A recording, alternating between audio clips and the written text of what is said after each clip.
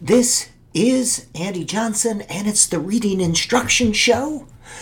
Today we're looking at theories, learning, and learning to teach.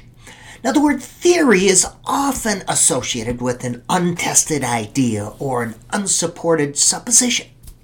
It's also used to describe one's conception about how things work. However, when it is used in an educational or scientific context, the definition of a theory is a bit more precise. Here, a theory is a way to explain a set of facts.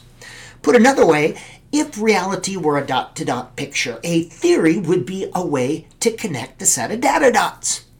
Each of the data dots in this picture is created by research. Now, accepted theories connect a wide array of data dots. These theories have been confirmed through a variety of different types of research studies and observations conducted over time. Accepted theories are then used to understand, predict, and describe phenomena. They can also be used to support existing practices or as the basis for designing new ones. Different theories connect different data dots in different ways, resulting in a variety of theoretical pictures, each advocating slightly different practices and practical applications. As well, there's often considerable overlap between theories. You'll see this overlap when you encounter slightly different versions of the same idea described in various places. Now, 5 general observations about learning and humans.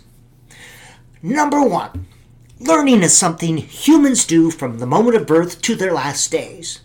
As babies, we learn to associate certain stimuli with pleasurable experiences and other stimuli with less pleasurable experiences. Throughout our lives, we are constantly interacting with stimuli, both internal and external. These many and varied stimuli help us form associations, add knowledge to the file cabinets in our head, strengthen neural pathways, develop new insights, and generate new ideas. The second big idea related to learning: humans are naturally inclined to learn. Our big human brains are hardwired to acquire knowledge and to understand phenomena. We are curious creatures who inherently try to make sense of the world that confronts us. It is this natural inclination that has enabled our species to evolve from early times.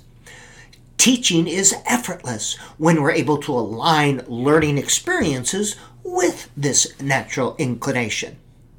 Teaching is much harder when what and how we teach are not in alignment with this natural inclination. The third big idea: human learning is effortless if the material to be learned is interesting or relevant. If learners actually want to learn what is being taught, teaching is effortless and learning is easy. Using learning material that is perceived to be meaningless, boring, or irrelevant makes teaching and learning much more difficult. Learning material can be made relevant by connecting it to learners' needs or personal interests, or by presenting the learning material in ways that are compelling or amusing or that arouses curiosity. The fourth big idea: human learning is effortless if instruction is aligned with how humans learn. Humans learn through play, application, conversation, social interaction, exploration, trial and error, discovery, experience, inquiry, and a variety of other ways.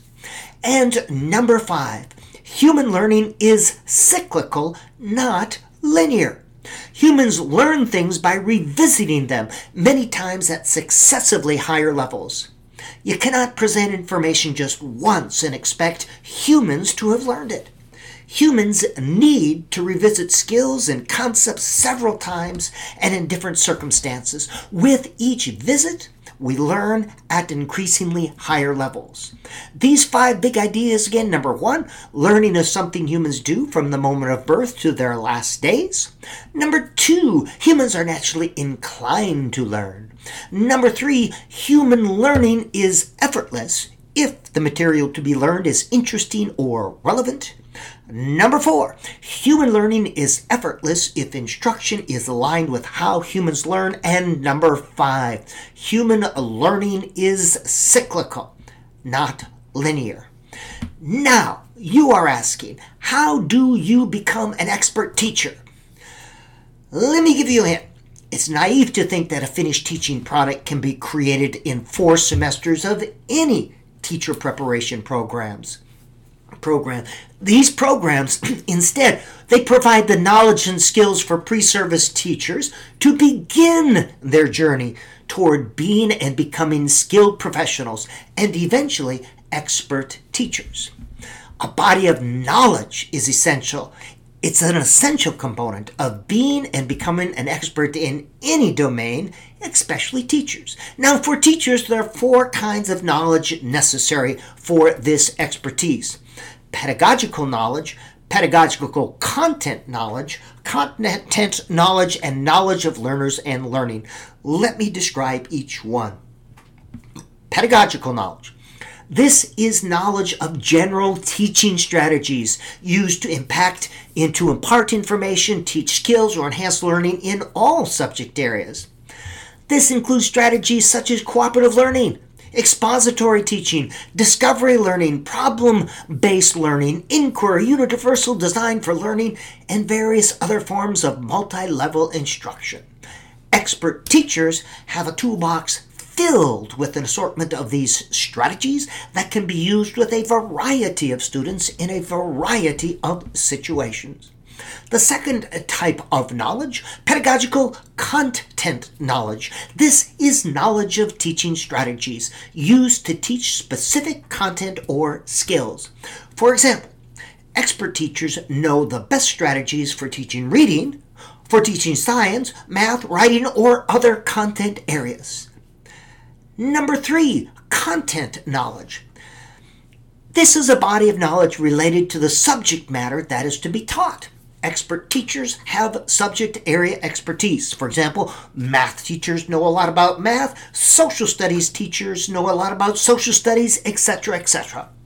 This body of knowledge guides the expert teacher in deciding what is taught, in what order, and how it is taught. Now, expert elementary and special ed teachers are often required to have expertise in a variety of areas. And the 4th kind of knowledge of learners and learning. This is knowledge of the learning process, of learning theories and human development as it relates to social, emotional, intellectual, moral, and personal development. Expert teachers know about their students and how these students best learn. All right, the 4 types of knowledge required of an expert teacher: pedagogical knowledge, pedagogical content knowledge, and knowledge of learners and learning. This has been the Reading Instruction Show, but we took a little tour today to talk about learning theories, learning, and learning to teach.